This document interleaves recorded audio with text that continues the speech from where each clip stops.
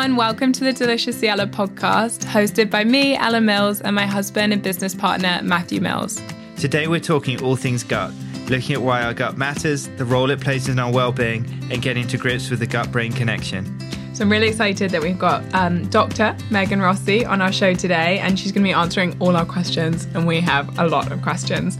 So Megan is a dietitian and a nutritionist with an award-winning PhD, no less, in gut health, and she leads the research at King's College London on nutrition-based therapies in gut health, and we think she's basically an all-round wizard on this subject. I had a lot of issues with my gut and my digestive health when I wasn't very well, and I spent a good few years looking at, I was about 6 months pregnant and in a lot of pain. So this is a topic that completely fascinates me. I found working with a nutritionist and changing my diet and things like yoga all very, very powerful in managing some of these issues. But I'm really looking forward to starting to understand a little bit more about why they potentially helped. So welcome, Megan, and thank you so much for coming on our podcast. We're so excited to have you. So gut health is a really hot topic at the moment in the health space. So can you start us off with the basics of why we need a healthy gut, what does it do, and how does our digestive system actually work? Yeah, guys, it's an absolute pleasure to be here. So when it comes to gut health, there's so many fascinating aspects of why it's important to have a healthy gut. But if we narrow it down, I think there's three key things we can think about. The first one is that the majority of our immune system actually resides within our gut. So around 70% of our immune cells lives in our gut. Wow. So if we want a really strong immune system, we need to have a healthy gut. The second one, and this one's kind of only come about in the last 10 or so years, and it's our understanding that our gut can actually communicate to all of our other organs. And therefore we think that our gut is actually central to the health of things like our heart and our kidneys and our brain. So there's that communication going on. And then the third element, which I think most of us are more familiar with, is that having a healthy gut's really important for digestion and absorption of your food. So if you don't have a very healthy gut, no matter what you're feeding yourself, you might not be absorbing the nutrients. So it's those three things I think, really for me encapsulates the power of gut health.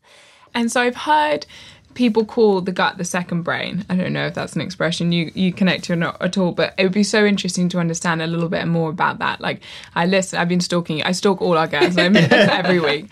Very flattered. Yeah, and I was listening to some really interesting things you were sharing, and you were talking about how actually every couple of seconds our stomach or our digestive system, our gut is talking to our brains. And you said they're chatting every few seconds. I had this brilliant kind of image in my mind, like, what are they chatting about? It's our second brain is always chatting to our head. Like, what are they talking about? Literally everything, whether we're hungry, how stressed we are, whether we're safe or something's trying to invade us. Like you said, constantly chatting to it. They are literally best friends. So gut health can have an impact on your mental health then, is that right? Yeah, it's got such an impact. And I think now we've understood about our gut microbiota, so the trillions of microorganisms, we have more of an insight to how that communication may actually work. And so what in that case, what are the best things or what are the worst things to be able to feed your gut then to try and hopefully create the best connection possible? One of the really interesting things Ella mentioned about it being our second brain, and why I think that concept has come about, is because unlike any other organ in our body, our gut actually has its own control center. So it doesn't need the brain to tell it what to do. It can actually do its own thing. All our other organs actually need the brain to tell it to function, like our heart to beat and all that sort of stuff.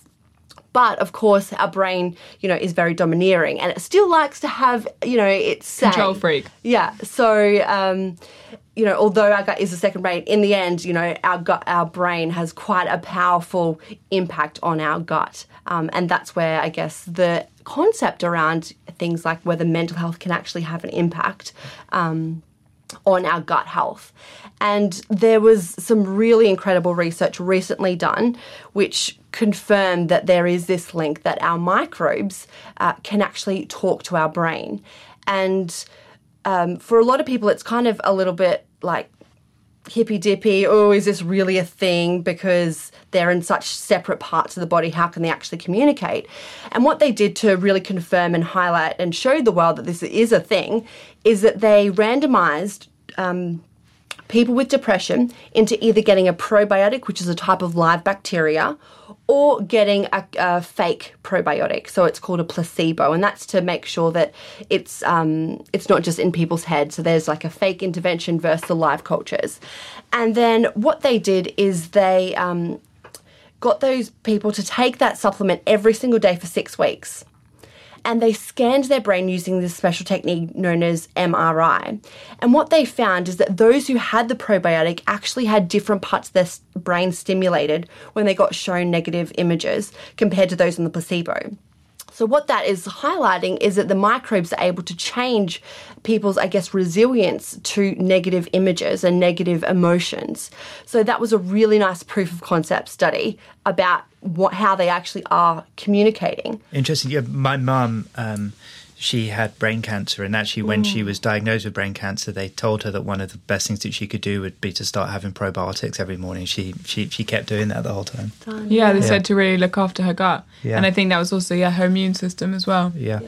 And I guess, when we bring it back to what can people actually do, well, I think the research is too early to say everyone should go and take a probiotic for their mental health. But there's been a really, really cool study which showed that actually diet can impact our mental health. And how does that work? So what they did was they randomized people to either getting a Mediterranean-style eating, and that's things like plenty of plant-based foods, extra virgin olive oil, legumes, nuts, seeds, all that sort of great stuff, or getting a counselling therapy. They got either intervention for 12 weeks. And then they got them to come and fill out different surveys, and they measured, I guess, their mental health status. And these people were actually moderate to severely depressed. And when they came back, they found that those in the dietary intervention had a significant change in their mental health status. In fact, 30% of those participants would have been classified as no longer depressed. Wow, that's only extraordinary. 8% in the placebo group. Wow. So that is just focusing on diet. Now, it is important to highlight that these people had moderate to severe depression, so most of them were on medications and stayed on their medications. Yes. So it's not to say everyone should just stop medications if you're on them, but maybe if you've got earlier stage depression, instead of going to the medication straight away, you could look at your diet. And was there anything in particular in your diet? You said the kind of Mediterranean diet. Why that? What was it? Are there anything in that has a specific effect on the gut? Yeah, so many factors, but one really interesting point is that it had 50 grams of fibre per day in it. Wow. Now, so which is 20 grams or so more than because there's about 30 a day that we're meant to have, right? Yeah, absolutely. So it's gone way beyond that. And for anyone listening, what are the best types of fibre? What are the easiest things just to add into your everyday to be able to get that? Yeah. So any plant-based whole food.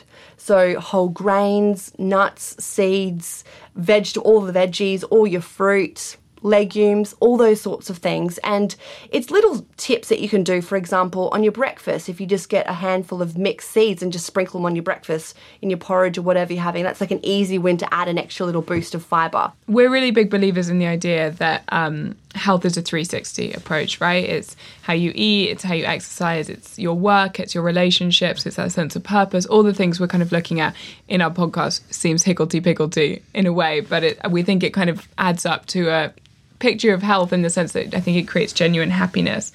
And it's really interesting seeing the effect of diet on the gut, but do these other areas impact as well? Because, it's something people do talk a lot about, kind of stress and sleep and exercise, the way we move. How much does that impact on it alongside the way that we're eating? Yeah, look, stress is a huge impact on gut symptoms. In fact, most of my IBS patients highlight that when they're more stressed, their symptoms go straight up. Yeah. So how that works is when we think about our nervous system, there's two key things to remember. We've got this one type, which is called our parasympathetic nervous system. And you can kind of think of that as the rest and digest. It's really calming on the body. It helps really soothe our digestion. And the other arm is called our sympathetic nervous system, and and the nickname for that is fight or fright. So that's really adrenaline pumping, really rushing, and the blood moves away from our gut to things like our heart and our muscles. So that is really not supporting good digestion. So when we're stressed, we have more of that sympathetic nervous system activation and less of that parasympathetic nervous activation. So that's one of the ways which stress can really, trigger symptoms and gut symptoms in a lot of people. So if someone's looking at a diet that does not make them happy, but they're losing weight quickly, it's actually kind of counterintuitive because you're taking with one and taking away from the other. Spot on, yeah. And it sounds, cliche, but it really is about balance. Yeah. No perfect diet will ever, outdo super stressed, no sleep on your gut health. Yeah. And so there's also no point getting stressed about your diet because that's also going to be counterintuitive to actually supporting your body, which I think is also so interesting because we can get quite hung up on stuff. Yeah. And that could actually arguably make it actually be worse. It really does. And I see that really vicious cycle. Once people start to go, oh, my diet's not very good, or I've got an intolerance, then they start getting more anxious around food. Yeah. They cut down the food, they decrease their microbe diversity, and that's this really vicious cycle, and they can tumble into anxiety and depression, all those sorts of things. So it is important to see the signs early and be like, okay, take a step back. It's okay. I don't need to eat perfectly. Yeah. So one thing that's quite interesting here is that, and I think it's a question we get from our readers a lot. And I know something you've touched on is it feels like it's much easier to control our plate because it's much more within our own capabilities than trying that sense of mindfulness, that stress control, because the stress can so often come from external factors, be it your boss or the tube being late or traffic or, kids keeping you up or waking you up early in the morning. Exactly. Anything like that. But I think what we're saying here is that that's it. You've got to find a way to kind of take responsibility for that, and it's no good just kind of focusing on your diet. Yeah, absolutely. And I see it all the time in my clinical practice with people who have gut issues. I always like to talk about an element of diet, but also things like the mindfulness and the meditation and the yoga, and really try highlight the importance of stress management. And they're always fixated on the diet. They go straight to it and go, great, I can do the diet. Can you tell me more about how much portions I should have, when I should be eating this, when I should be eating that? And I say to them, diet has a role, but no matter how perfect your diet is, if you're not focusing on the stress management and doing things like mindfulness, then your gut is not going to be in good gut health. And I was going to say, do you have any tips on that for people? Like, is there anything that you've done or your clients have done that's helped bring those elements into their life? Because it feels unmanageable, I think, sometimes. It really does. And like you said, stress, it comes from all different directions, so you can't always control it. And you don't know when it's coming necessarily, because you don't know that your boss is going to be in a bad mood or that the Jubilee line's cancelled that day. You have to kind of take it back and remember that in the end, you're controlling your own thoughts. Obviously, there's going to be all these external factors, but in the end, you are your own boss. So it's about teaching yourself through things like mindfulness and meditation to come back, and no matter what's happening around you, how crazy the world is, you are in control. And that's what the mindfulness and meditation techniques teach you. Now, I'm certainly not an expert on mindfulness or meditation, but in my clinic, what I find really helpful is that I recommend my patients do 15 minutes of a Headspace or Calm or one of those other mindfulness apps every single day. So setting an alarm so they do it at the same time every single day to build that habit, because it takes about 9 weeks for humans to build a habit. So, you could miss it one day, which is fine, but, 15 minutes is all it is, but you have to be consistent with it. And I've seen some, incredible results on people's ability to push back on the stress, no matter what's happening around them. Inside them, they actually feel a lot more calm and in control. So I have to ask one thing, because you touched on it earlier, and I saw it on your Instagram page, back to my stalking, which was so interesting was, as Matt knows, and some of our readers, I'm quite obsessed with yoga. For me, it's been an amazing tool for stress relief and kind of my mind as well as my body, and really helped my digestion. And I saw a very interesting study on your Instagram page about the power of yoga on the gut. Can you tell us all about it? Yeah. And maybe he'll get Matt to yoga class because I'm trying. We will convince him. Yeah, exactly. I've just done my first couple. I'm enjoying it a lot more than I thought. Yeah, he was pretty good as well. Yeah. I don't know about that. Practice makes perfect. I'm keen anyway. Yeah. So it was another great study where they did that similar, study design to the hypnotherapy, where they randomized people with IBS to either getting that gold standard diet or getting yoga therapy. Now, both of the interventions lasted for 12 weeks, and what they found is that both groups had equal efficacy or equal effectiveness on their gut symptoms. So about 80% of people in both groups said they had their gut symptoms under really good control after that intervention. So the people in the yoga group hadn't changed their diet at all? Not at all. Yeah. No, didn't even focus on diet, just And did how yoga. does it help? Yeah. So there's a number of potential mechanisms, but one I think is probably the most powerful is the breathing. Yeah. So that breathing actually stimulates that parasympathetic nervous system we discussed before, which is that rest and digest. So it's allowing more time to calm the body and the digestion to work properly. So it downplays that stress and increases the rest and digest. That's so nervous interesting. system. That's so cool. Yeah, because if anyone hasn't done yoga before, the kind of whole principle of yoga is kind of quietening the mind, and you do that through various things, but the breath and linking the breath with your movement is the kind of core of what you're trying to achieve. And so that's, I guess, why it works, which is absolutely fascinating. Yeah, and the gentle stretching as well on the intestine can help destimulate the overly stimulated intestine. And some people that causes cramping, so it's thought to kind of relax it as well. So sends pulses along the And intestine. how about other types of exercise outside of yoga? Do you see same kind of positive effects from that too? Yeah, so I think when it comes to IBS symptoms, any sort of exercise can help de-stress some people. But also, in contrary to that, if people are doing really hard HIIT sessions, a really high intensity, and they're going to level of breaking, that can actually cause a little bit of leakiness. So it's important not to, kill yourself when you're exercising. But for people without gut issues, exercise has been shown to increase your gut microbe diversity, which is associated with better overall health. So exercise is really important, another element. So not just, the diet, but exercise can help. Yeah. Interesting. So interesting. And fermented foods are really trendy at the moment. We hear lots about them in our world. Things like sauerkraut, sourdough bread, kombucha, kefir, etc. Do you make them, and do you think they help? Yeah, so I'm a huge fan of fermented foods, and it's one of the trends which hopefully is here to stay, because I think it has so many benefits for And it. they're delicious. I'm obsessed with sauerkraut. Yeah, it's so good. And like our ancestors have been doing it for thousands of years, so it's not like it's a new concept. It's just something we've started to go, actually, we've been relying on all these processed foods for so long, and we're having all these increased risks of chronic diseases like diabetes, heart disease. Maybe we should go back to our kind of grassroots where they all relied on fermented foods. And one of the things I think about fermented food is that they're so flavoursome. So it's not just the potential health benefits, although they have been linked with things like lowering blood pressure and bone health and things like that. But they're such a tasty addition, as you said with the sauerkraut, to your meals. The tanginess of it. Oh, I love it. And one of the things I love to make the most is kefir, because it's just so easy.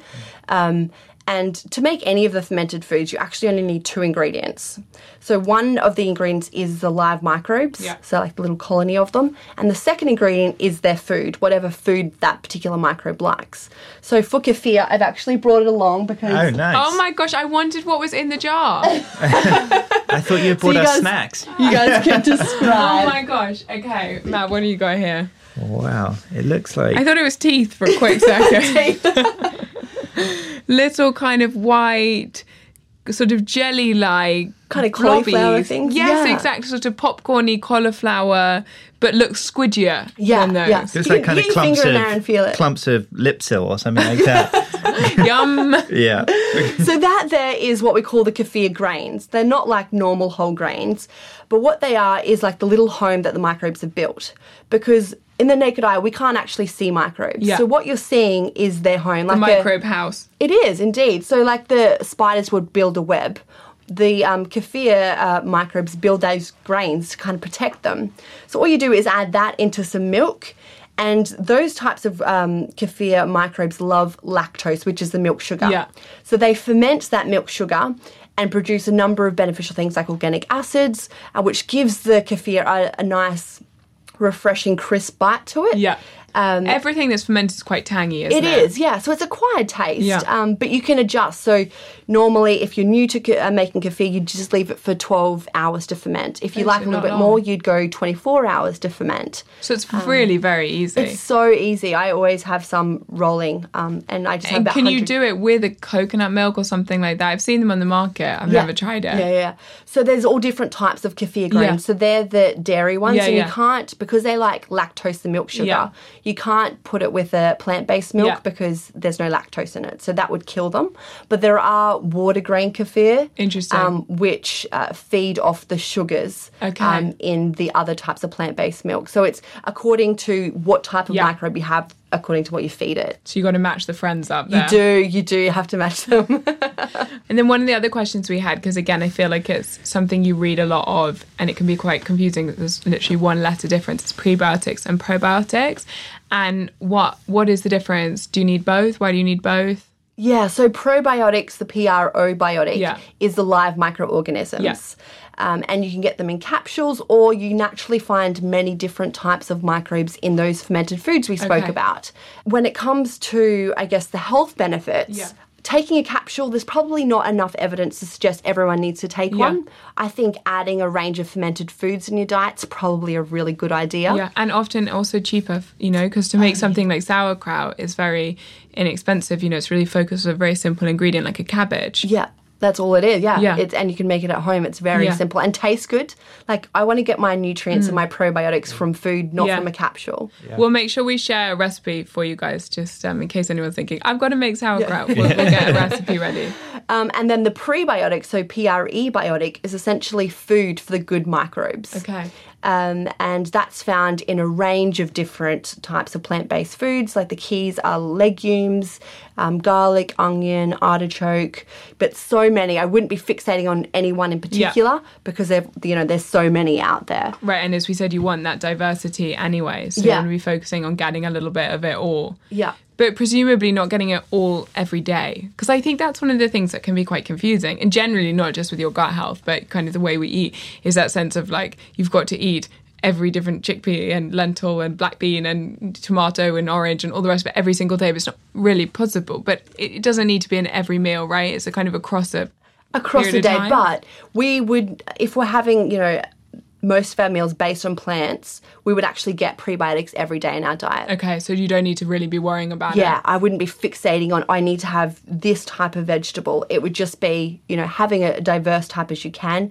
For example, if you're in the supermarket and you can buy just one type of pepper, a red one, why not buy the red, yellow and green? So Yeah. they all have different types of plant chemicals in it. So it's just small little things you can do to increase that diversity. Okay, because that's a question we get quite a lot actually from readers, is people saying, they've made a decision to change their diet and they've maybe gone from eating kind of their 5 a day every week to trying to do that 5 a day every day and really focusing on the kind of beans and legumes and things like that, and then saying, I'm getting really bloated, or, I'm farting quite a lot, excuse me. We all do it, like Yeah, we all about do it. Let's 20 just times a open day. up. It's a natural thing. And so people feeling, am I doing something wrong? And is that what it is, basically? Yeah, absolutely. So one of the things, when the bacteria and yeast and all the things in us eat these prebiotics and the fibre, one of the natural things they do is release gas. And our body can cope with certain amounts of gas and adapt to certain amounts of gas. So that's why when we are thinking about increasing these plant-based foods in our diet, to do it slow and gradual, to kind of give your body time to adapt to this extra load of the fermentation going on inside you, which is really beneficial, but too much of anything all at once, it's kind of, our microbes kind of binge eat on it, so it's just being gentle and slow. For someone who's trying to just start out in this journey, what are the best tips that you can give to build a plate or build their meals each day so that they can get the most balance possible? Yeah, so I think one of the really key things is that when we are trying to make a change to our diet, we do it slow and gradual. So not only like we spoke about, so your gut can adapt, but also to make these changes long term. Sustainable. If it's not sustainable, then you might, feed your gut for a month and then you starve it, and then that's going to have that knock-on effect. So it's about long term. You have our microbes for life. We want to really look after them for life. So one of the targets I like to recommend to a lot of my patients is to aim for about 30 different plant-based foods a week. Now, Nice. for some people, that's like, oh my God, that is way too much. Does that include nuts and seeds and beans and things as well? So what does that include? Yeah, literally every type of plant-based food. So Okay. whole grains, different types of whole grains, different types of legumes. So your rices and things like that? Yeah, wild rice, basmati, so as many different types as you can, remembering that each different type of these foods, giving even you though very something similar, give you an extra kind of compound or beneficial compound. Okay, so we had whole grains. Sorry, I interrupted you. We had whole grains, which is your rices and your quinoas and things like that. Africa, And then your beans, which are all your different types of beans, lentils, chickpeas. Does hummus count? Hummus does count, yeah, but that's just your favourite chickpeas. So, But it counts as one. It does count as one. But you can't be like, oh, I had whole chickpeas and then hummus. That's not two. Oh, because they're two of my favourite foods. Okay, so what else do we? Yeah, what and then else all the veggies. Yeah. So the different types of species of veggies. And, it doesn't even need to be a completely different species of fruit or veggie. It can just be a different variety of them. Like So different type of mushroom, for example. Exactly. So many types of mushrooms. Yeah, there's so many different types. So just trying to include that that diversity there. And like nuts and seeds are another really easy one, especially how you can buy for quite cheap mixed seeds. And that's an easy one to add like 3 extra or 4 extra points per week by sprinkling that on some of your salads or stir fries, and very versatile. Okay, that's a really nice way of thinking about it. So try and make a list of 30 that you think you enjoy, or maybe 1 or 2 that are a bit newer, and see if you can test yourself out. And in terms And try and get them in each week. And in terms of the cooking, do you have any kind of tips and tricks? Because I find people often say, they stick to what they know because they know how to cook it. And then, people are apprehensive of a new vegetable. So say like a beetroot, when we're doing our menus for the deli, for example, like I can't tell you, like people cannot stop eating broccoli and sweet potatoes, but then we'll do something with beetroot and it literally sells 1 portion. No one wants it. And everyone has in their head, I hate beetroot. And so do you have any kind of tips or tricks? For that one, we found if we roast it, so it's really tender, and then blend it up with chickpeas for hummus, and, roasted garlic or butter beans as well, a bit of sesame, a bit of tahini, cumin, olive oil, lemon, etc. Oh God, that sounds so good. Well, exactly. And then you eat your beets because first of all, it's pink. Who doesn't want to eat pink food? But second of all, it's like creamy. It actually brings out the sweetness of the beets, and suddenly you enjoy it. Like, do you have any kind of tips or tricks like that you share with people to actually start thinking, okay, I never liked this food, but actually maybe I could try it like X, Y, or Z to think I might? It's totally human nature to fear the unknown. Yeah. And it's kind of like, oh, that looks weird and different. One of the things... And I think health food in particular as well, it's had such bad connotations for so long. It's always been about deprivation. Rabbit food. Yeah. And so I think it's getting through that first step of just trialing it. But that comes down to great recipes and delicious food, because that's what makes it sustainable. Yeah, absolutely. And I think it's about not going the whole way with something. For example, if you're making a spaghetti bolognese dish, instead of having 100% of the mince, why not take out, a third of the mince and add in lentils? Yeah, lentil bolognese is so yum. But you don't even need to go the whole way with just lentil bolognese, because it helps bring, I think, the whole family on board with, there's a little bit of lentils in there, but mostly mince, because they like mince. So it's little introductions like that. And then also in your bolognese or your stir fry, I had like a handful of different types of stir-fry vegetables in there, and they can hardly even see them. And then after time, people start to get a little bit more confident that, oh, actually, yeah, you did make that once, and it was really delicious. So I think when, people are introducing new foods, is that we need to make them really delicious for people to get on board initially, and then they get more confident. And also then not, as you said, to change everything overnight. Like if your family dish has always been bolognese, and then suddenly you're like, guys, you're vegan tonight, here's a lentil bolognese. They might think, and I know I found that with my friends and family, they're like, hold on a second, I'm not sure.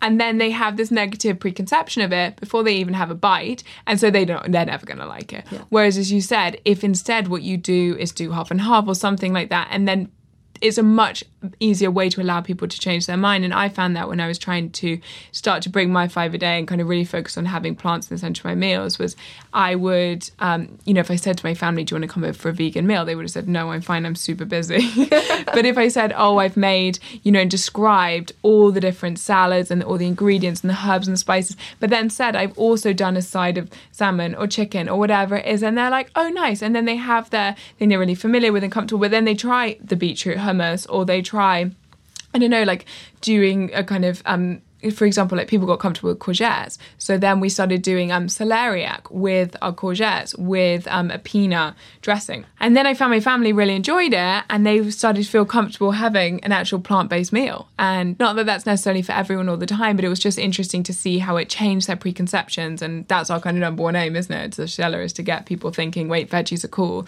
I'm excited about veggies, and start having plant-based meals. But I think you've got to help people get there and not expect everyone to change everything overnight, because that's a big ask, and as you said, it's not necessarily sustainable because it's so many changes at once. Yeah, and I think it's exactly right, and it's what we talked to Emilia Freer actually about in our second episode, that any change has to happen over time. Typically going cold turkey on something doesn't last very long, and so if you can just start to take little bits out as you go and look at it as a long-term process, I mean, it might take a year, some it might take 2 years, 3 years, but just taking little bits away and just adding bits more in as you go seems to be the key to the long-term success. And I think that's what I love about your Instagram, is that you do introduce people to vegetables that people are maybe unfamiliar with and a little bit hesitant with.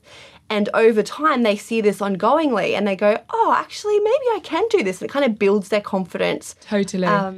Okay, so we always ask every guest at the end of our episode, what is the one practice that you live by, the one mantra or the one thing you do every single day that keeps you happy? For some people, that's been a walk to clear their head. For other people, that's been a saying. What is it for you? Well, I think we've bonded enough, guys, for me to share something slightly cheesy, maybe a little bit crazy. But the thing that my one practice would be is that I treat my gut microbes like this little inner pet. So every meal I have, I always think, is there something on my plate that's going to feed my microbes? Again, very crazy. But like you guys with Austin, I'm sure you would never starve him, and you always want him to be well fed and very nourished. And I kind of treat my microbes that way. And, by doing that, I think they've looked after me. So it's, worked out really well. You mentioned that the average person farts 20 times a day. I'm not sure what the average is for Austin, but he's definitely above the average. I think he's more at about the 100 mark. And he typically tries to do them as close to me as possible each day too, I've noticed. We'll have to get his microbes checked. I'm sure he's very diverse. He eats probably too diverse a diet, including his lead sometimes and whatever else he can find. That sort of stuff is good, though. Playing in the dirt, it really does help increase your microbe diversity. Megan, we cannot thank you enough for coming on today. Gut health has received a lot of attention at the moment, but I'm not sure if there's a huge amount of understanding about it. And I know we've been fascinated learning about it, and I hope any of our listeners at home have learned lots too. And just thank you so much again. It's an absolute pleasure, guys. Thank you so much. And if you have any feedback on this episode, we would love to hear it. So please do review it, please do rate it, and share any of that feedback with us. And otherwise, I hope you can tune in for our next episode, and definitely subscribe. There'll be a new episode coming out for you every Tuesday. Thanks so much, everyone.